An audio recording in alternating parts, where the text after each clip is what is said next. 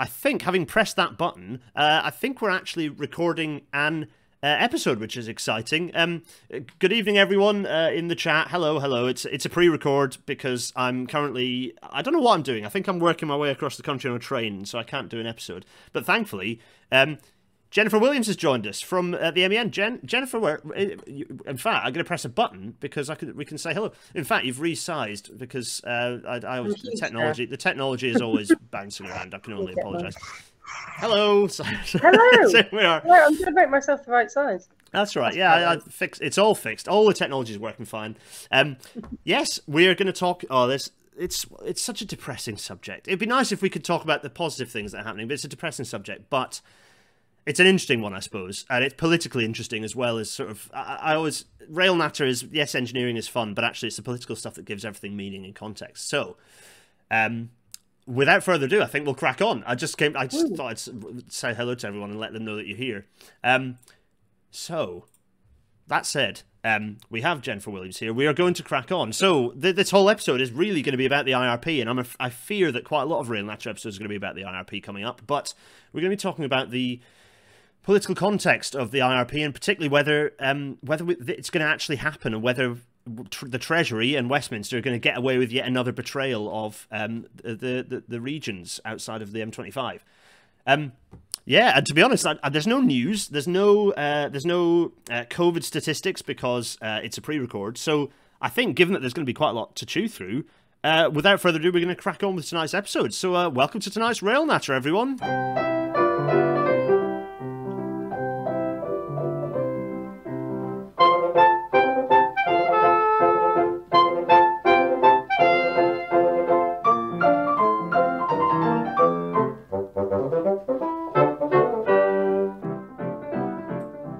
And as the Intercity 225 fades away, oh, there it goes. And I'm gonna slide on to the next image here, which is probably not a bad place to start. But before I talk about what on earth is on screen, let's go back to Jennifer.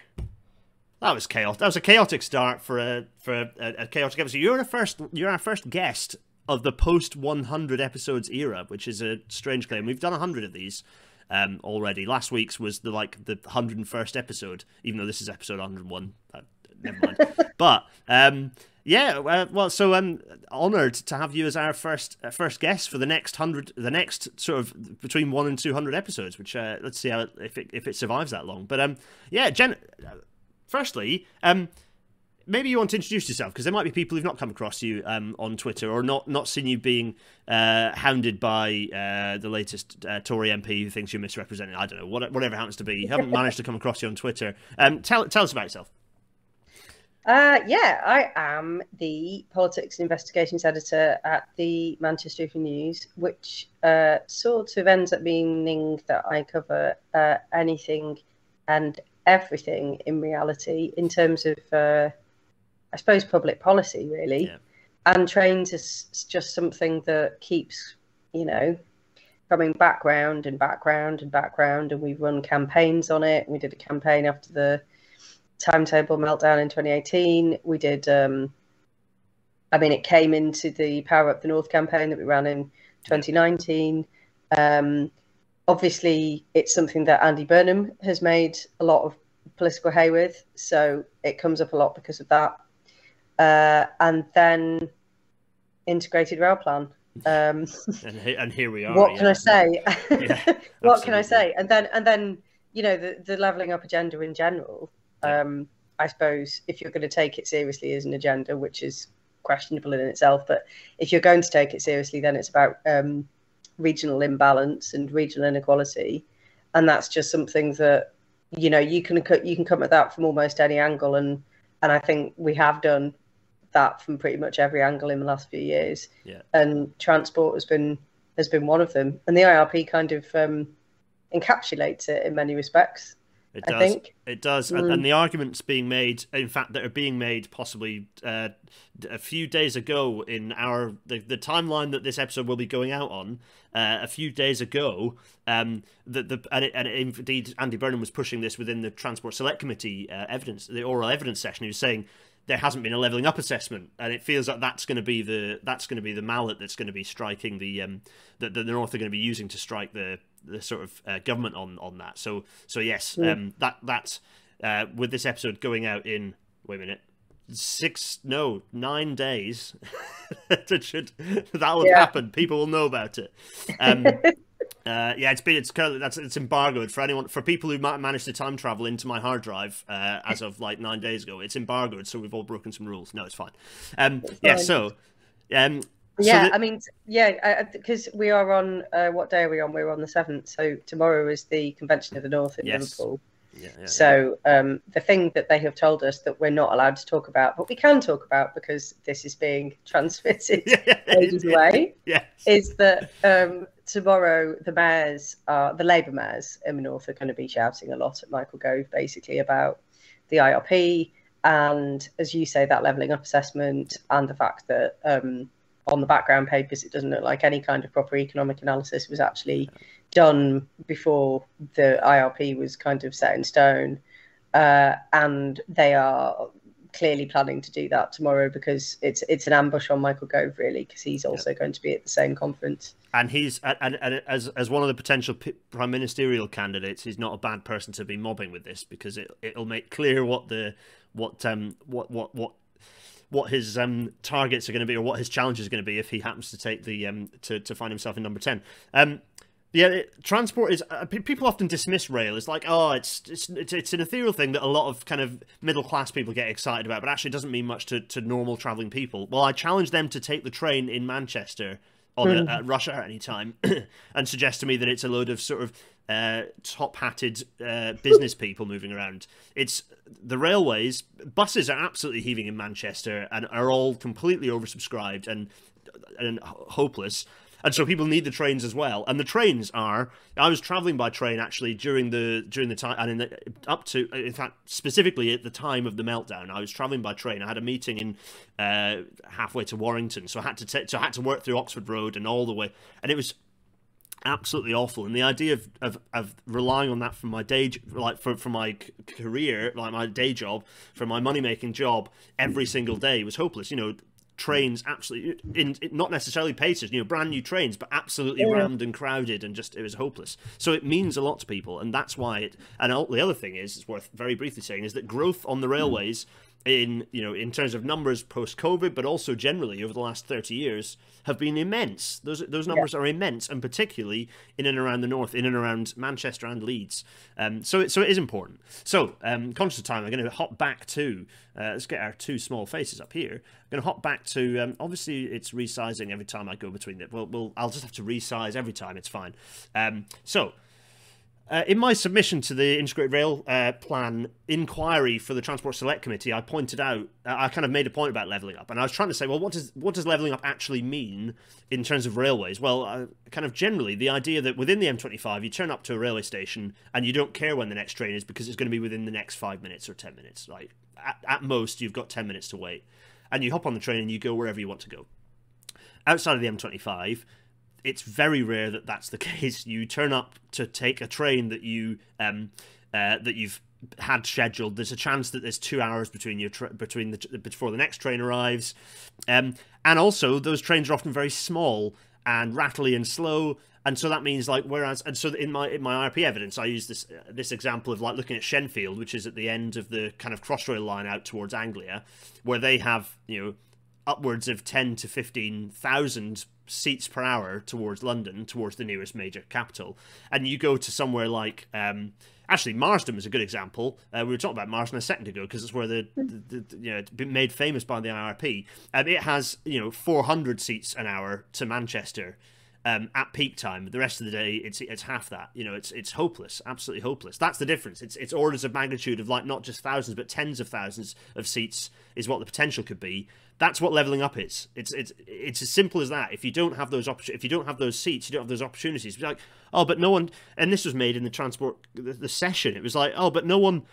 Only a few hundred people travel between Manchester and Bradford just now. It's like you don't measure the need to build a bridge by how many people swim across a river. Yeah. Anyway, so enough of me waffling about this. The reason I talk about the Transport Select Committee is because one of the things that kept being intimated towards Andy Burnham in the first oral evidence session was basically this theme. It was, be happy with what you've been given.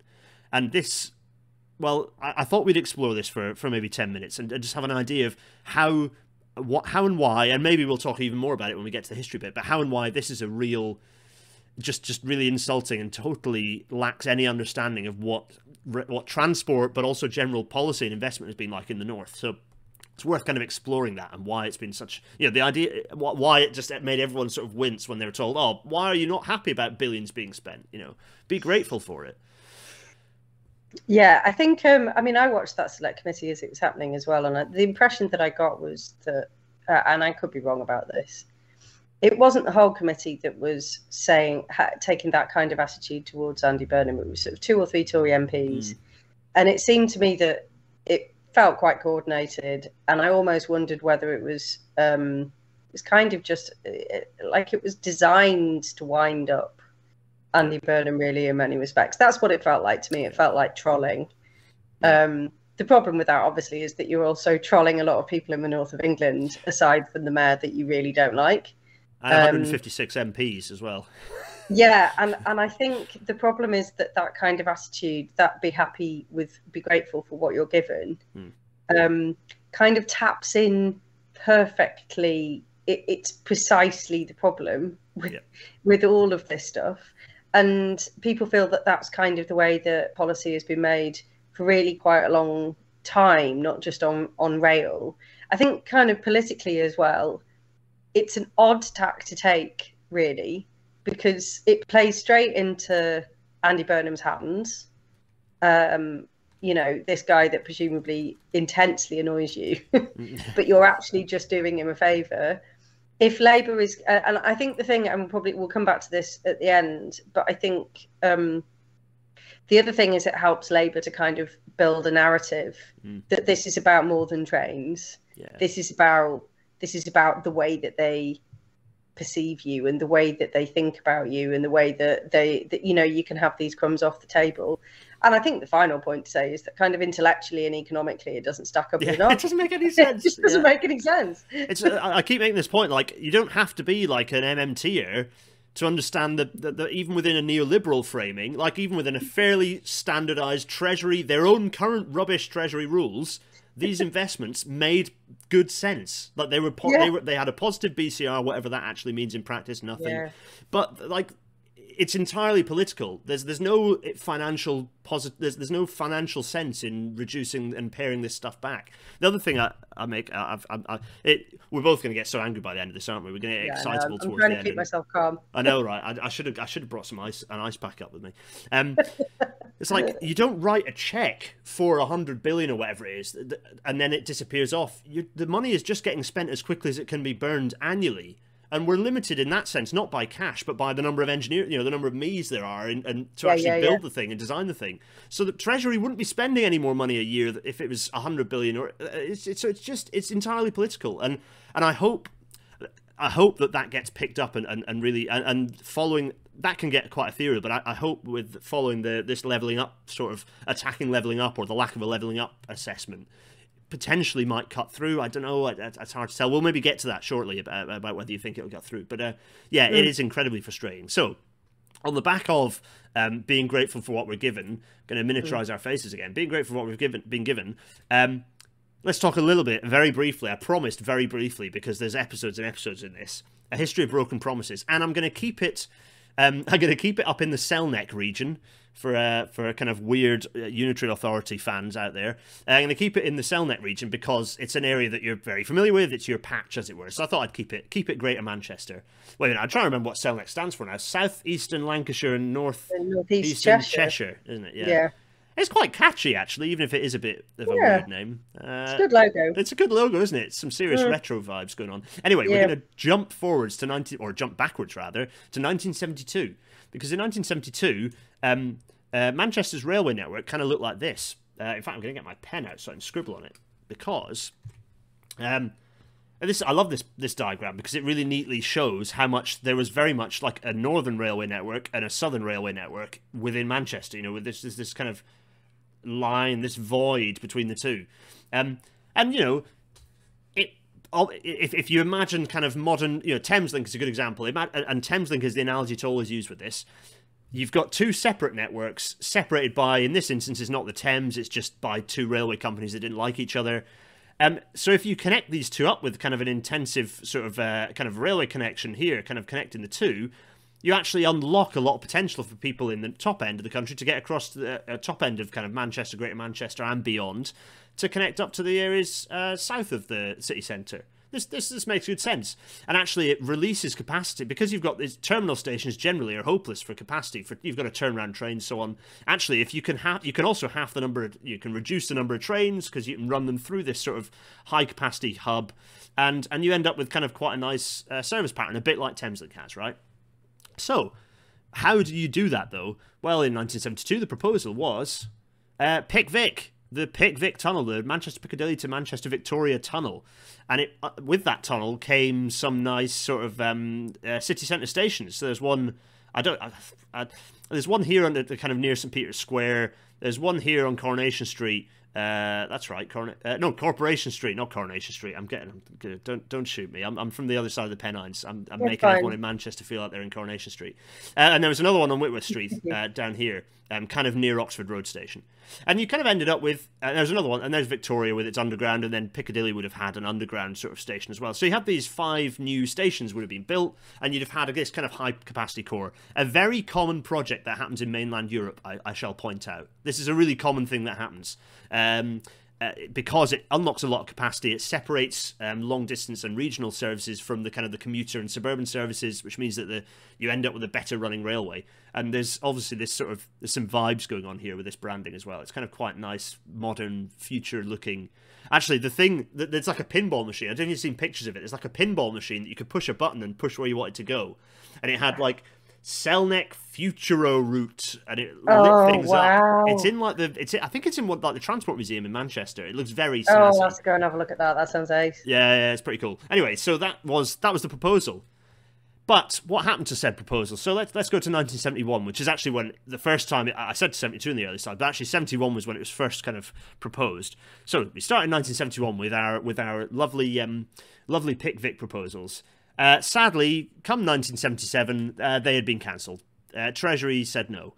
In this case, I believe it was 77 would have been a Labour government, and it was strangely as well because departments change around. I think it was the Department of Trade and Industry or something that just said no. So that was, and also there were some changes in. This also sounds familiar, probably. There were some changes in the way that devolved powers work.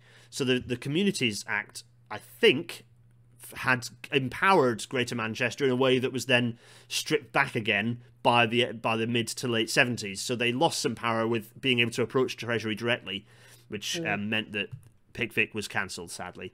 But don't worry, because another plan came up, a plan called the Castlefield Chord, which appeared in 1979, which was going to kind of do a bit like what Pick Vic was going to do, but just without the stations in the middle of the city. Sadly, it was cancelled immediately, so no luck there. So what's coming next? Well, we have to jump forwards to 1984 for the next proposal. And do catch me, Jen, if there's something if there's something in here that you've got inside. So 1984, we've changed colour to yellow, and why might we have done that? Well, proposals start getting developed for Manchester Metrolink, and by 1991 construction actually starts on Manchester Metrolink. It takes them kind of, actually I've been cheeky because there were ideas about kind of light rail sort of circulating earlier than that, but really 1984 was the first time they kind of really kind of shaped it. And actually it came down to like almost desperation in the kind of the late 80s at this point. Greater Manchester Council essentially thieved a DLR, a Docklands Light Rail train, and ran it on a branch line in Manchester to show that it would work, and to just trying to convince Treasury that it's a train and it runs on tracks. It's real. It's fine. It's a thing. Yeah, fund it, please. And in fairness, actually, I say in fairness, probably because of a substantial volume of European Union regional development funding. Came through, ERDF funding came through to help sort of match fund Metrolink, which started being constructed in 1991. That's when I was born. Anyway, so 1992, another thing appears. So while Metrolink is happening, another thing appears, and this thing is TransPennine electrification. the idea of electrifying the railway across the Pennines is raised. I mean, it had been mentioned informally through the 80s, but 1992, a proper plan was being studied, kind of developed. There was a study group. There were kind of things were in the works. 1995, the what was known weirdly as the Train Operating Unit. So it was like not quite fully franchised, but also not British Rail anymore. They also submitted another plan, so the plans became more advanced in 1995. Indeed, things kind of kept moving, at least from a development perspective, and ever slower and slower and slower. By 2001, this thing still existed, and it was being called the Transpennine Route Development Project. Interesting. Some hauntology going on here. Sadly, in 2003, it was cancelled. You're smiling. There's a theme. You shouldn't know it. Don't mean to laugh. All of it. It's just really funny. It's just so frustrating, isn't it? In 2003, it was cancelled by the Strategic Rail Authority because, oh no, you don't need to electrify. We're going to procure a bunch of nice diesel trains to replace the other diesel trains that were being run. So along came the Class 185s, and that meant that they didn't need to electrify anything, obviously. Problem solved, right? Well, okay, let's jump to 2010, a huge gap of absolutely nothing useful happening. And we've gone back up to the Castlefield Curve because it gets renamed to the Ordsall Chord, and indeed the proposals are sensible. They become part of this Northern Hub proposal, which would include 2 new platforms at Manchester Piccadilly.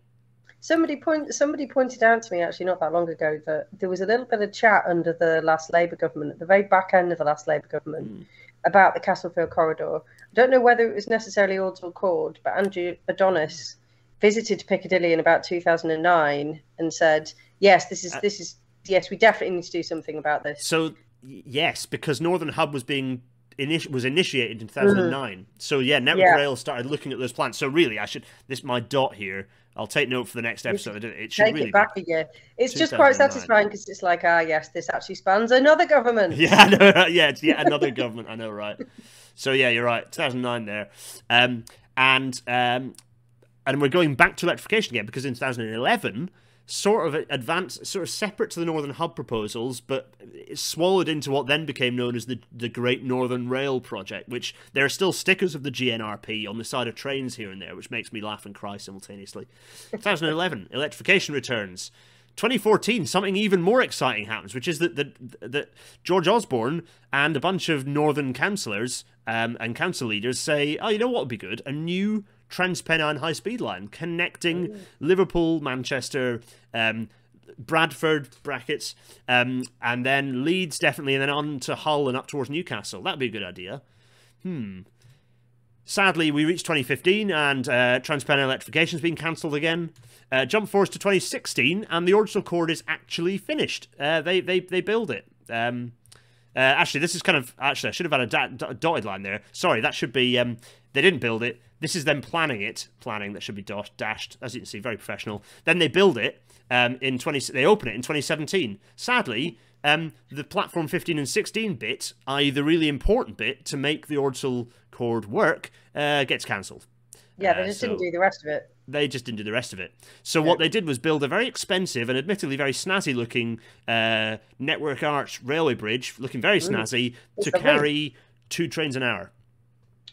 And indeed, the problem with just building that bit is actually, if you remember our map from earlier, actually, I won't skip back to it, but our map from earlier showing the 2 halves of the railway network, the Ordsall Chord serves to just connect those in a way that reflects delays across the whole network, rather than just keeping it separate and just north and south. So, really not a good idea. Anyway, but the shiny snazzy bit got built. That's the important thing, right? Oh, look, 2018, and the Transpennine electrification's returned again magically. And then we jump forward to 2019, and we have the Prime Minister making firm promises that Northern House Rail will be delivered. Fantastic. That's very exciting. And actually, meanwhile, 1991 to 2020 sees 3 or 4 phases plus extra bits added to Metrolink. So Manchester Metrolink gets extra bits added to it. And in 2020, the last section opens, which was the line to Trafford Park, I think, was the last bit, in 2020. So lots of investment, essentially a bit of a rolling programme of kind of tram extensions, which is good. You know, it's good stuff. It's heavily used. Arguably not good enough, though, in terms of it's already full and it's too slow for people who are at the fringes trying to get across to the other side of Manchester. So it's not really a replacement for Pickvic. It's a thing that should have happened as well on top of it. So, Ah, yes, we reached 2021. And what happens in 2021? The IRP cancels Northern Powerhouse Rail, and it merges it into Transpennine electrification. In fairness, Transpennine electrification continues to be a thing. That hasn't been cancelled yet.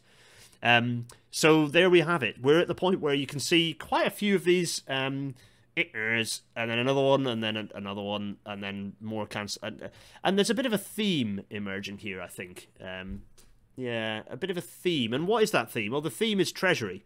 The theme is Treasury. Treasury hate spending money, and they really hate spending money outside the M25. And actually, they hate spending. And I'm talking about this. What am I talking? I'm talking about this on an appearance on a thing that has happened, but I don't know if it's been published yet. But it's exciting, and I've appeared on it before. Everyone who's listening, very elusive, I know, but I don't know if it's actually happened yet. So. Which is actually the Treasury hate investing within London as well. So they just hate investing full stop. But invariably that comes down hardest in places that haven't seen lots of investment already. So the areas that have just never had major investment since the 1800s, basically, suffer the worst from that. So that's my potted level. That's my potted history. That was excellent. I don't think enjoy is quite the right word. Yeah. But... yeah. Oh, it's painful, isn't it? But it was really, there was something quite satisfying about seeing it all laid out like that. Yeah, I think I'll tidy this up and then maybe I'll do a bit of a Twitter thread on it and then make it retweet. Oh yeah, I love it. Because this is quite fun. And I think it's going to get more detailed. But I will do a version that's even messier, showing because it'll have even more big red crosses on it, showing things like Leeds Supertram and other sort of projects as well. So let's talk about levelling up. Oh, unless you have any other history editions, but I think no, I don't. I mean, I've been there. I've lived for some of that graphic, and. Yeah, yeah. I think you summed it up. It's certainly there are certainly themes. If it was going to be a franchise, you'd say there is certainly a theme, and that theme is things being denied and cancelled. Yes. So, talking of which, talking of money never being spent, indeed. Let's talk about leveling up. So, when we talk about leveling up, we've talked about leveling up's been a bit of an ethereal, made-up concept for a long time, but it's become real by merit of the fact that Michael Gove put it into a PDF. Also, it's his job. It's his job. Oh yeah, he's Minister of the Levelling Up. Which is very exciting for him, I'm sure. You've had the unfortunate pleasure of, well, I don't know. You've picked through this fairly detailed, complicated document, and I'm not telling you to recall it page by page. But what are the broad themes, firstly, in the document? What are your feelings of it, and then maybe we'll have a bit more of a detailed chat in relation to sort of kind of what it means for the North specifically. Well, I guess the first thing to say is that the first section of it is this sort of intellectual blue sky history lesson bit where they talk about the Medicis and they talk about Jericho and some Roman Empire. It goes a bit Rees-Mogg at the start, does it? Well, I would be lying if I said that I had read most of that bit. Because I had so many people saying to me what a nightmare it was that I just thought I haven't got time. I'll take everybody's word for it. That there is this kind of huge bit of padding out at the beginning. It's so much this government, isn't it? That it's like a 300-page document that's supposed to be about the people in the North. We're going to spend 100 pages of it, or not in the North, sorry, about the regions. It is about all of the regions in the UK. And it is, it is, yeah. And we're going to spend 100 pages of said 300-page report. Just doing it probably a fairly hackneyed job of representing classical history. That's just much what I'd expect. Apparently, some of it was pasted in from Wikipedia, and it's just the worst. It was most of the embarrassing. Most of the ways that kind of people that did read it characterized it involved swear words that I can't repeat on a Family Rail podcast. But take it as read that there was that bit, and then there's a second bit which talks about. Which is essentially their analysis. And it's talking about, it's got some, pretty sensible analysis in there. It talks about how and why decades of attempts to sort of boost regional growth haven't worked. One of the reasons being that it's really, really stop-start. Each government comes up with a different idea, sometimes contradicts itself within its own government. And then the next government comes along and gets rid of it and, knocks down the thing that was set up to do regional growth and moves it a bit and adds some extra bells and whistles to it. And then the next government comes along and so on and so on. And, not less and less in the way of local autonomy.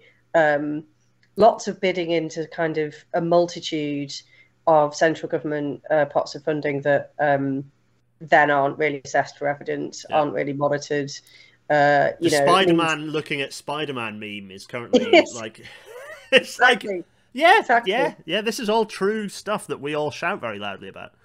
Yeah, quite. And I mean, on the day that the Levelling Up white paper came out, there was a National Audit Office report that came out about Gove's own department that said, since 2010, you've been spending money on local growth, but you haven't bothered to find out whether it's worked. And you have absolutely no data to show whether or not it's worked. I think they've been using some kind of data from Europe, which is fine, but it's not the places that they were investing money in. Yeah. And so they just don't know what works. So now they're coming up with another load of policies, but they haven't got any evidence from the last decade to really inform what they're doing anyway.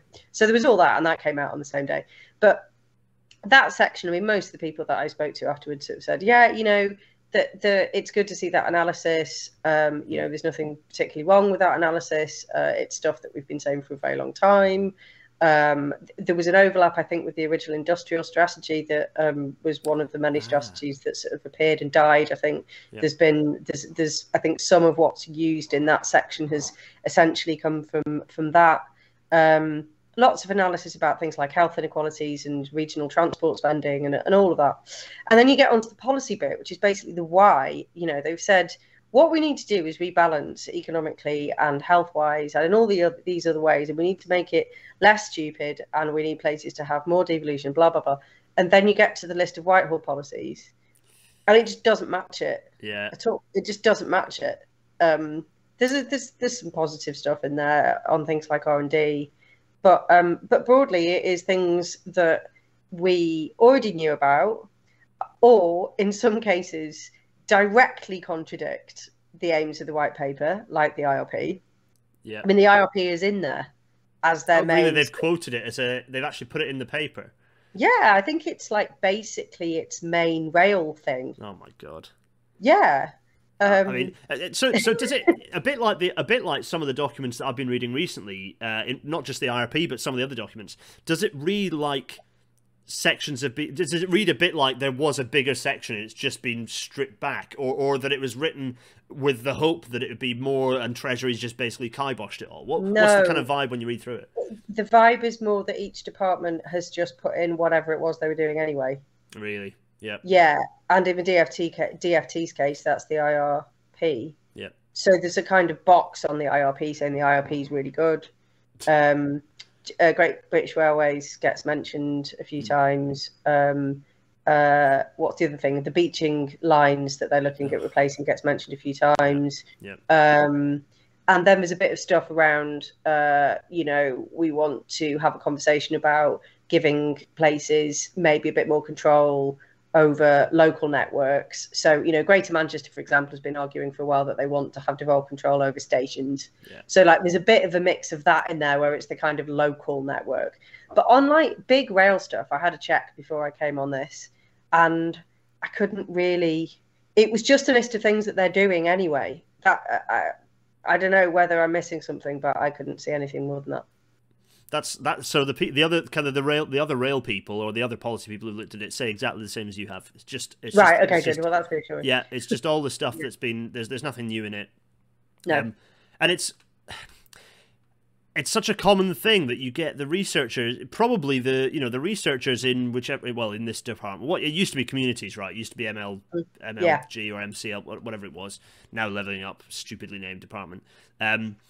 Probably, as you say, the chunk of it that's not the weird classics copy paste homework, or the what this government is actually doing. The middle bit of analysis of problems is bob on. Yeah, and it's the same with the Great British. It's the same with quite a lot of things like Bus Back Better, which obviously Treasury's now chopped in half. Lots of good analysis in that. The railway strategy documents that have come out, a couple of them, other than the IRP, actually have quite a lot of good analysis in them. But then when it comes to what's actually being done about it, it just falls over. It's just so frustrating. So what, in terms of non-rail things, what else is there in there that what other things are there that you picked out? Well, I mean, I think given that we've just lived through a global pandemic, you'd sort of that played out extremely unequally in this country. I mean, just kind of painfully unequally. Many of the places that were hardest hit in the country are on my patch in Greater Manchester. And a lot of that is for all of the things that we know about deprivation, about the quality of housing, about the relationship between, low-wage jobs and, all the things that drive the likelihood that you're going to have a lower life expectancy and be at greater risk from, in this case, a communicable disease, a communicable virus, but it could be any number of other things. We know this, right? We have literally just lived through it. And yet, under the section on health inequalities, which has its own goal, it has a goal that we're going to narrow the divide on healthy life expectancy by 2030. And I think it puts a number on it by 2035. This is our goal. And then when you read the bit about how they're going to do it, there's a bit about we're going to build some hospitals. It's like, yes, but I thought the point was that you wanted to keep people out of the hospital. Yeah, yes, quite. That's not really the first thing I would put on that list. And then it says the Department of Health is going to do a white paper about this. And that's it. Brilliant. So it's like, okay, so the strategy for this is just not a strategy because it doesn't exist yet. Yep. And then, a bit like trains, you've also got the government doing things alongside that run directly counter to it, like, cutting public health grants in real terms, or, some of the stuff around social care, or council budgets being stripped out, so housing and social care can't be. Yeah, absolutely. Yeah. Exactly. So it's that feeling of the government facing in two directions at once. There's obviously some people in there, people like Andy Haldane and Neil O'Brien, who one of the ministers in that department now, he's kind of been quite big on regional equality for quite a long time, and he was involved in the Greater Manchester devolution deal back when he worked for George Osborne. There's some fairly kind of like deep thinkers on these subjects in there, but then the problem is that your list of policies just doesn't match up to it at all. Yeah. And this is where, this is, for me, it's like, it sounds like this is a deep problem with the document. But to what extent Treasury is just essentially saying no to anything, or is there just or is there just basically a complete lack of vision and imagination within government at the moment? Within the rank of ministers in government at the moment, is there just a lack of imagination and experience, but particularly imagination and vision? It's just a lack. A lot of it is a lack of imagination of what things could be and what things could look like. That feels like that for me. Okay, putting ideology to one side, it feels just like a lack of vision, a lack of thought of what potential could be. I think there's probably several things happening. The hand of the Treasury is in there. I mean, the comprehensive spending review set the 3-year budget in November, and Gove kind of had to work backwards from that, really. So, I mean, there was no extra money provided for this agenda. So what he then had to do because of that was go around the Whitehall departments and essentially try and sort of negotiate things out of them, which is, I think, why for some departments you just see things that have nothing to do with levelling up that they were already doing, which are just kind of listed as levelling up policies. So you've got that problem. I think you've got a problem which is that anything of this nature requires, it's hard. I mean, one of the reasons that George Osborne got a bit of devolution through was because he was the Chancellor, number one, and so you've got the power of the Treasury behind you. But number two, he just went through Whitehall insisting that things happened, and in some cases just overruled ministers and just did it. You have to be really hell bent on pursuing an agenda like that, and you've got to have the whole of Whitehall behind you, and it's like really, really hard work. And you're trying to do that at a point when the government could not be in more chaos. Yeah. It's hollowed out in terms of, I don't know, like institutional knowledge, leadership. Yeah. It's exhausted in parts. I mean, politically, trust between senior civil servants is at an all-time low. Trust between senior civil servants is at an all-time low. I mean, even if you just think over the last few days, what are the consequences of the fact that number 10 is in such a mess? Yeah. Well, number 10 can't then exert its authority across Whitehall, and fundamentally this is supposed to be a number 10 agenda. This is supposed to be Boris Johnson's agenda, but you're now in a position where if number 10 sort of goes and tells departments to do something, then they're more likely to kind of go, yeah, well, make me. And that's possibly what's happened with the health backlog stuff that's been happening today, which will be a bit out of date by the time this goes out, where there had been a plan for a big announcement and big number 10 announcement about clearing the health backlog. And it appears that Treasury said no. Well, did Treasury say no because they can now? Because they don't really want to help the PM because it looks like he's in his dying days. Yeah, and etc. The worst thing you want is the head of the kind of the leader of the country, the PM, not having Treasury, and Treasury and the Chancellor of the Exchequer going in different directions. We have been there before. It is not healthy, but this feels like as much of a crisis of the two of them pulling apart as because it means that nothing gets done. Treasury don't want to do anything by default, so they have to be told to. And if they're decided, we're not going to listen to anyone, that means nothing's getting done. Yeah, exactly. So you end up with a kind of form of paralysis. And we've been in a form of paralysis on this, as your lovely graphic of cancelled rail schemes in Manchester shows, for a very, very long time already. And it's I don't know whether you can become more paralysed, but I think we've become even more. If I was better at the broad subject, I'd have, I could have put things to do with social care or kind of housing against that little graph of things that are cancelled or reductions. I could put behind it. I could put a graph of reduced, or I could put a graph of funding per bus route or whatever. All these things tie in together, and fundamentally, you need to invest in communities to make them thrive. It's not rocket science. Yeah, and that investment doesn't disappear down the toilet. That's the other thing is there's an idea that investment is just a subsidy. You chuck the money and never see it back. The whole point is if people have opportunities, they bring more revenue to the exchequer. That's neoliberal. That's not me being a socialist. That's neoliberal politics. That's theoretically accepted that's how it works. But anyway, it's frustrating, isn't it?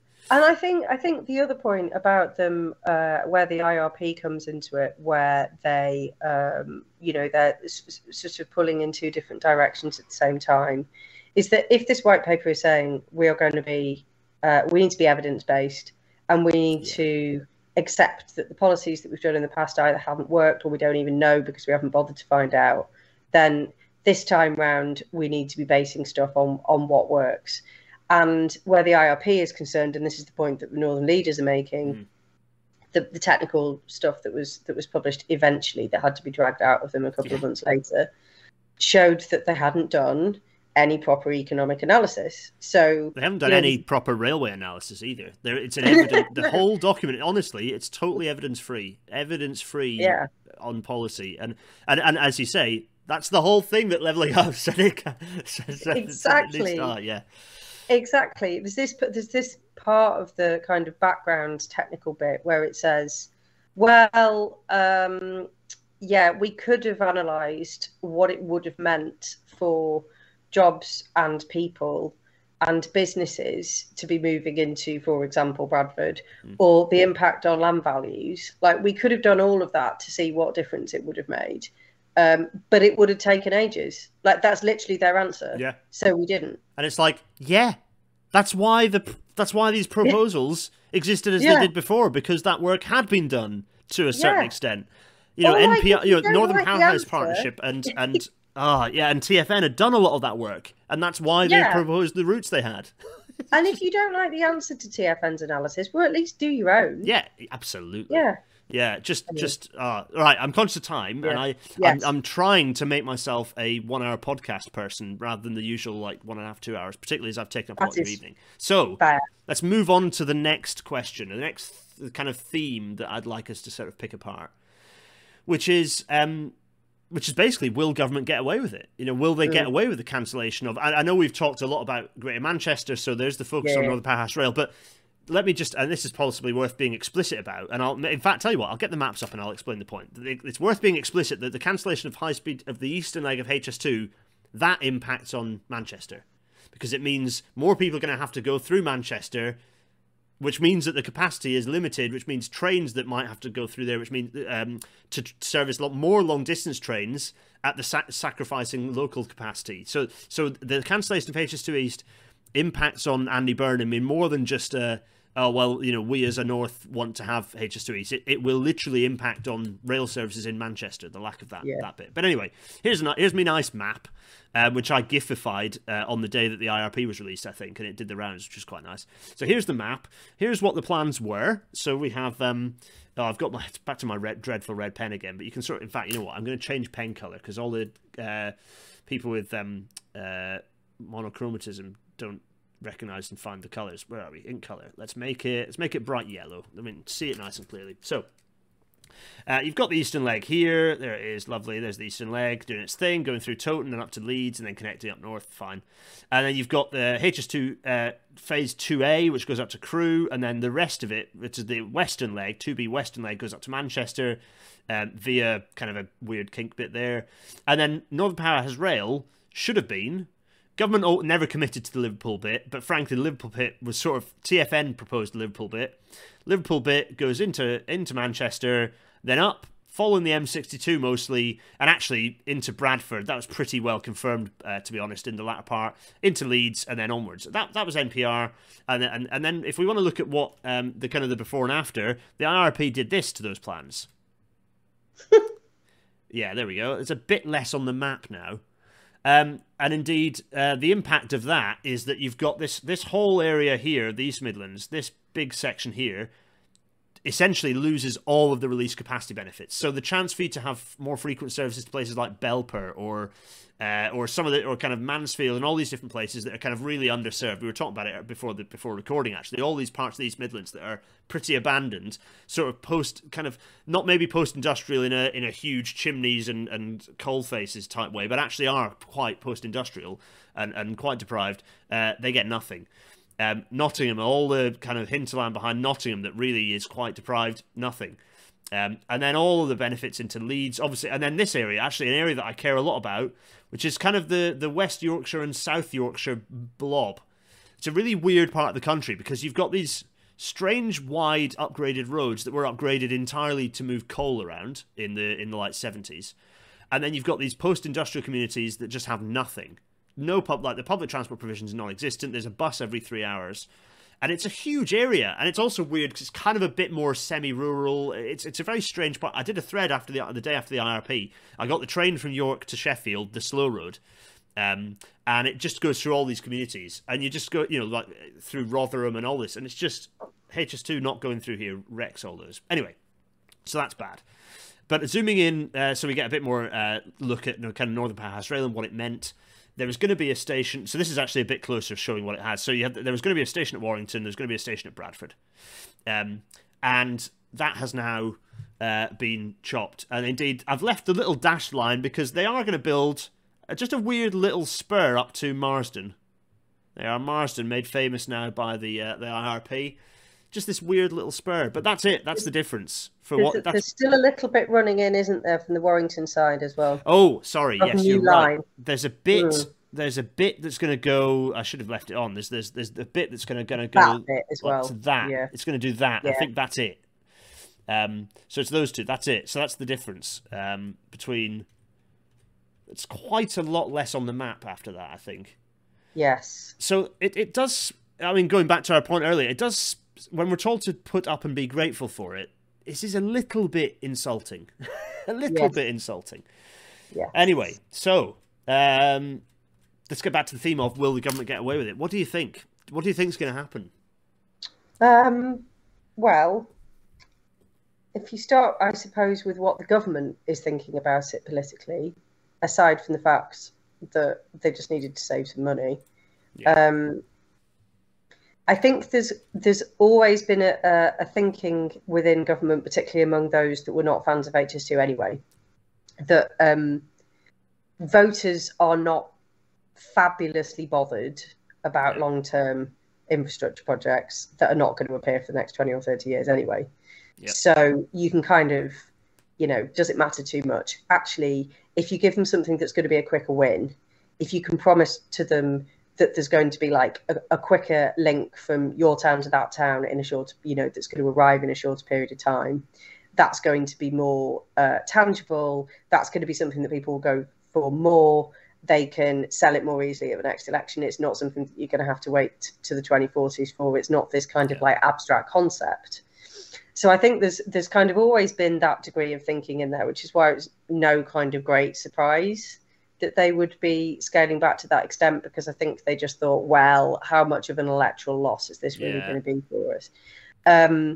You know, and most people are not going to spend their time kind of getting to grips with the realities of rail capacity and what high-speed rail would mean for their kind of local routes and so on and so on and so on. However, I think the risk is more about what Labour does with it, and whether or not it can use it as the basis for a narrative that says, here we go again. Yeah. Like, here we go again. To come back to your point at the beginning of the podcast, be grateful for what you're given. Yeah. It's that narrative that I think is quite toxic. Yeah. And I think Andy Burnham has used that quite successfully already, actually, in Greater Manchester as mayor. And it may be that there are kind of like other Labour figures thinking, like, how can we use this? Dan Jarvis has been quite loud about it, and Brabin's actually speaking. She's been more. She was quite.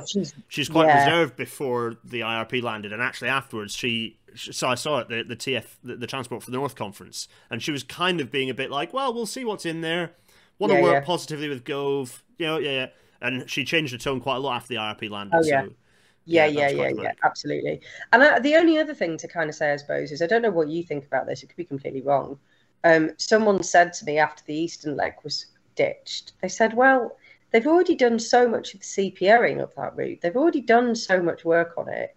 Is it possible that they just hold it back and then revive it again in the next election? And I don't know. I mean, I have no idea. I don't know what you reckon. But. Yeah, I don't know whether it was some weird tactic for them to like come out as if they're heroes by cancelling it for the benefit of. So part of the cancellation was, I mean, the cancellation is very much Gilligan getting his way. Like Andrew Gilligan, like bits of the IRP are copy pasted from his Spectator columns.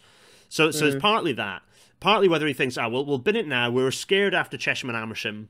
The Tories don't want to admit that it's because actually people in Chesham and Amersham don't like nasty politics, even if they are kind of big L and little L liberals. They don't like nasty politics in the way that the Tories have been potentially exploiting in other, thinking that that's positive. Some of the Brexit narratives did not work in Chesham and Amersham. They don't want to tell themselves that, so they're saying, it's about HS2, isn't it? It's about HS2. We don't want to repeat that up the north, so we're going to try and curtail it a bit. And so, they were looking at some of the marginal seats perhaps that it went through and thinking, and it'd be interesting. And you're right, actually, I can confirm a huge billions of pounds of design and land purchase and preparation work has gone on for the Eastern Leg. Billions of pounds worth.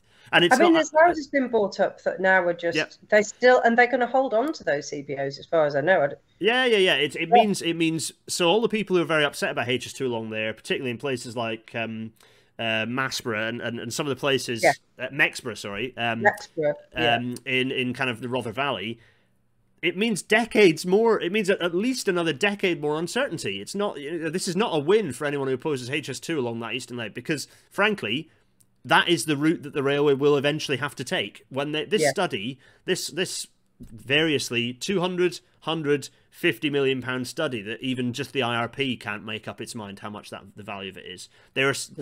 Someone David Frankel, shout out, went through the IRP and he found 5 different values associated with how much that study about getting HS2 into Leeds will be, because the copy editing in that it's a bad document. If you ignore the content, it's just a very, very badly copy edited document because it was pulled together at 2 a.m. I think it had the time they published it in the bottom corner of the report, actually. I did an episode of it a while back. And the high-res PDF had the file name, which was like version 23, and it had the time that they PDF'd it, which was like 4 a.m. or something. It was pretty good. Yeah. So that document is just a mess. I know, I love that sort of thing. It's proper sleuthing stuff. It's good fun. So I've lost my chain of thought because I'm so frustrated by it. But it's just a flawed document. In terms of whether it comes back at the next election, it'd be interesting, isn't it? If that's the tactic, I don't know. If they were scared about the potential by-elections or maybe the next general election and maybe they bring it back. I'm inclined to think Treasury found a mixture of Sunak and Gilligan found a chance to kill a bit of it that they didn't like. And they did so. And they reckon they could win the battle with Leeds. And they reckon they probably wouldn't be able to win the battle with Burnham. Yeah, and I think, but the thing with Leeds, though, I mean, I don't know whether you saw that. I think the day that the IRP landed, I think I'm right in saying that the government had announced it as though this was it 100 million for a new tram network and 100 million for what was the other thing? For the report for studying how it'll arrive into how HS2 will arrive into Leeds. It was like, they did that. It's called HS2. And then it turns out that both of those things have to come out of the same £100 million pot. Yep. And it was like the straw that broke the camel's back. Yeah. Tracy Brabin was just going absolutely. She went. Nuts. She did not hold back. She just went absolutely wild on people. Yeah. For sure, and rightly so, because it's just and it's worth saying that's not a promise that there's going to be a tram or a metro system in Leeds. It's just yet another study, which there's been plenty of those. There's been loads of them. Yeah. Just build it. Leeds has needed a metro system, and it's like we've gone off on a totally different, but it's one of the things that Britain is worst at in terms of our rail network. The thing we are worst at is suburban rail connections. We've got great long distance services, relatively speaking. We've got pretty good rural services, actually, like proper rural. I don't mean suburban rural. I mean like the fact that we have train services up to Wick and stuff. They're not bad. They're not actually bad. It's the suburban stuff that's dreadful, particularly if you compare us to mainland Europe. Germany, places like this that have cities the size of Manchester and Greater Manchester, and indeed, really, the whole of the north should be one large interconnected urban area. And this was the point of Northern Powerhouse Rail. It actually enabled that, not because of the trains on Northern Powerhouse Rail, but because of what it let the existing network become, which is what is proper, suburban rail systems, a bit like Thameslink in Manchester, in Leeds. But also these cities merit an underground system. These are huge cities. Manchester is an incredibly big, dense, massive, built-up city with blinking skyscrapers and stuff. Why doesn't it have a subway system? What? I mean, you then get onto this whole argument about why they won't pay to put Piccadilly underground when they redo it for HS2 and NPR. And it's like, oh, well, prime development land in Manchester, we're just not going to kind of factor that in. Yeah. We're not going to factor in the blight in neighbouring communities that's going to be caused by having to bring it all in on massive viaducts. We're not going to kind of think about that at all. We're not going to think about future-proofing it. We're not going to think about what happens next, because if you put it underground, that would mean that your next extensions within and beyond Manchester could go underground. You wouldn't have to disrupt the whole of the city centre, and on and on and on. Yeah. It's like Mancunians have had enough of elevated dead-end infrastructure. Like, just walk under the Trafford Way to see what that looks like. Yeah. Well, I mean, this is stuff that actually we're trying to get away from in many respects. Yeah. Stuff that goes back to the kind of mid to late 20th century that kind of blighted communities then. I mean, I remember people saying to me when they started to understand what this was going to mean for the areas kind of around that east bit of Manchester, around Piccadilly, you kind of effectively kind of box whole areas in. And you look at what some of the worst urban planning has done in this country in the last kind of since the war, and you can just see what's coming down the line as a result. It's just a repeat, absolutely. It's just a repeat. Yeah. Just absolutely dreadful. But it is made by people who work off spreadsheets that don't actually understand the places that they're talking about, and you're back to levelling up, really, aren't you? Yeah, exactly. Back to the analysis, back to the government's own analysis in the middle bit of the levelling up report. Yeah. Oh, crikey, it is exasperating. Jennifer, thank you so much for being exasperated with me on this one. It's been really useful to have your insights into the kind of what the feeling is on the ground, and kind of an interpretation from a Mancunian perspective. I'm over here in the comfortable east, the correct side of the Pennines, and things do look different. Yeah, my hope is that it doesn't become an east-west battle again, because it has to be a unified. Like, Burnham can't be like, well, I don't care too much about Eastern Leg. He's got to understand that it's all a necessary part, and it all impacts on the whole thing. I did get the feeling going back a while, actually, that Manchester was kind of privately not really too fussed about the Eastern Leg of HS2, and it's like they kind of do all really have to stay on the same page on that. And I think the government in some ways has created a bit of a monster, because it now has a Labour mayor. I mean, if you take Merseyside out of the equation to some extent, because it didn't look like the government was ever really going to give them that, but South Yorkshire, West Yorkshire, Greater Manchester have the ability to shout for kind of like that bit that has kind of lost out from the key things that they were supposed to get out of the high speed rail thing, which is what we're seeing with this argument at the moment about the levelling up assessment. But that's your point about kind of being on the same page. Like, that kind of creates a bit of a counterweight, political counterweight, that ideally sort of stops those different places being sort of picked off from one another. I thought not 100% set on this, but I thought the appointment of McLaughlin wasn't necessarily it was quite a canny move by Transport for the North. Having been stripped of a lot of power, they get they put in essentially a conservative voice to lead the shouting at government. That didn't feel like necessarily that crazy an idea. It felt like that potentially could have been a good move. We'll see what happens. We'll see. We'll see. It could be, like blue on blue action is I'm all for it. Anyway, so let's wrap it up. So thanks to all the audio only listening people. This is probably the most normally podcast we've done in ages. It's just, two people having a discussion without too many things going on screen that don't make any sense. Apart from my diagram bit, you'll have to refer. I liked your diagram. Your diagram was good. Yeah. Thanks. This is available on all podcasting platforms, as well as going out as a video on the YouTube, of course.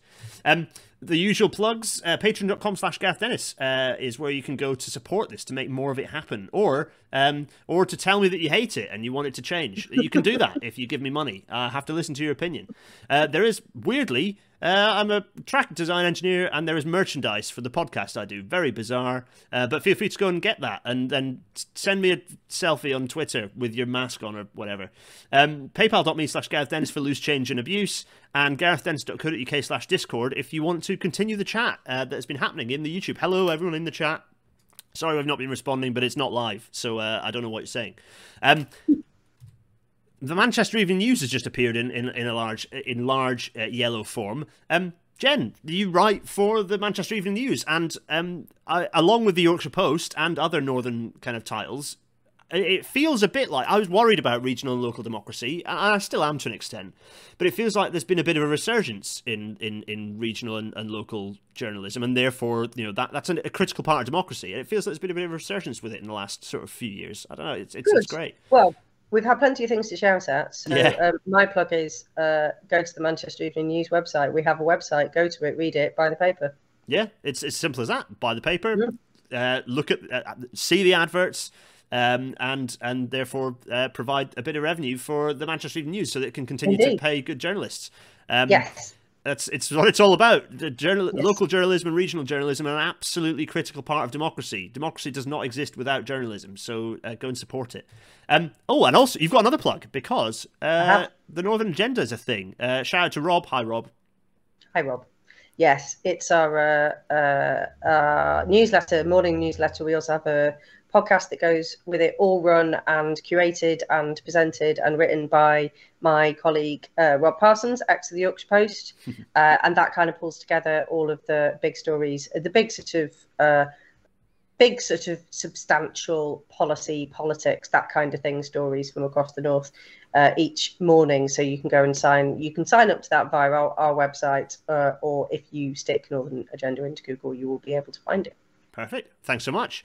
And next week, we're escaping the misery of the Integrated Rail Plan and betrayals of the North by looking at something that's very cheery, which is our oncoming doom via climate change. We're going to be going through, it's a classic page turn, everyone. We haven't done one of these for a while. We're going to go through a page turn through Network Rail's third climate adaptation report, which is actually quite an interesting piece. Lots of statistics, lots of data, looking at how climate change is impacting on the railways now and what Network Rail are doing about it and how well they're doing on how they say they're doing about it. I think this should be quite an interesting one. I'm looking forward to it. It should be interesting. Jen, thanks so much. That's it. We've managed it. Okay, 1 minute and 1 hour and 3-4 minutes, so not quite the hour, but it's better than I normally am, frankly. That's okay. You can always cut out some of my waffle. I might. I'll go through, and all the bits where I go and like spend time scribbling on things, I can clip those out. No, it's that's been great. That's been really good. I'm gonna let you have your evening back, but that's been brilliant. Thanks so much. It only really remains for me to say to everyone in the chat. So it only remains for us. There's been an edit there, so you can all enjoy that, everyone. It only remains for me to say cheerio, and for us to say goodbye. Cheerio, everyone. Cheerio. Bye. Bye.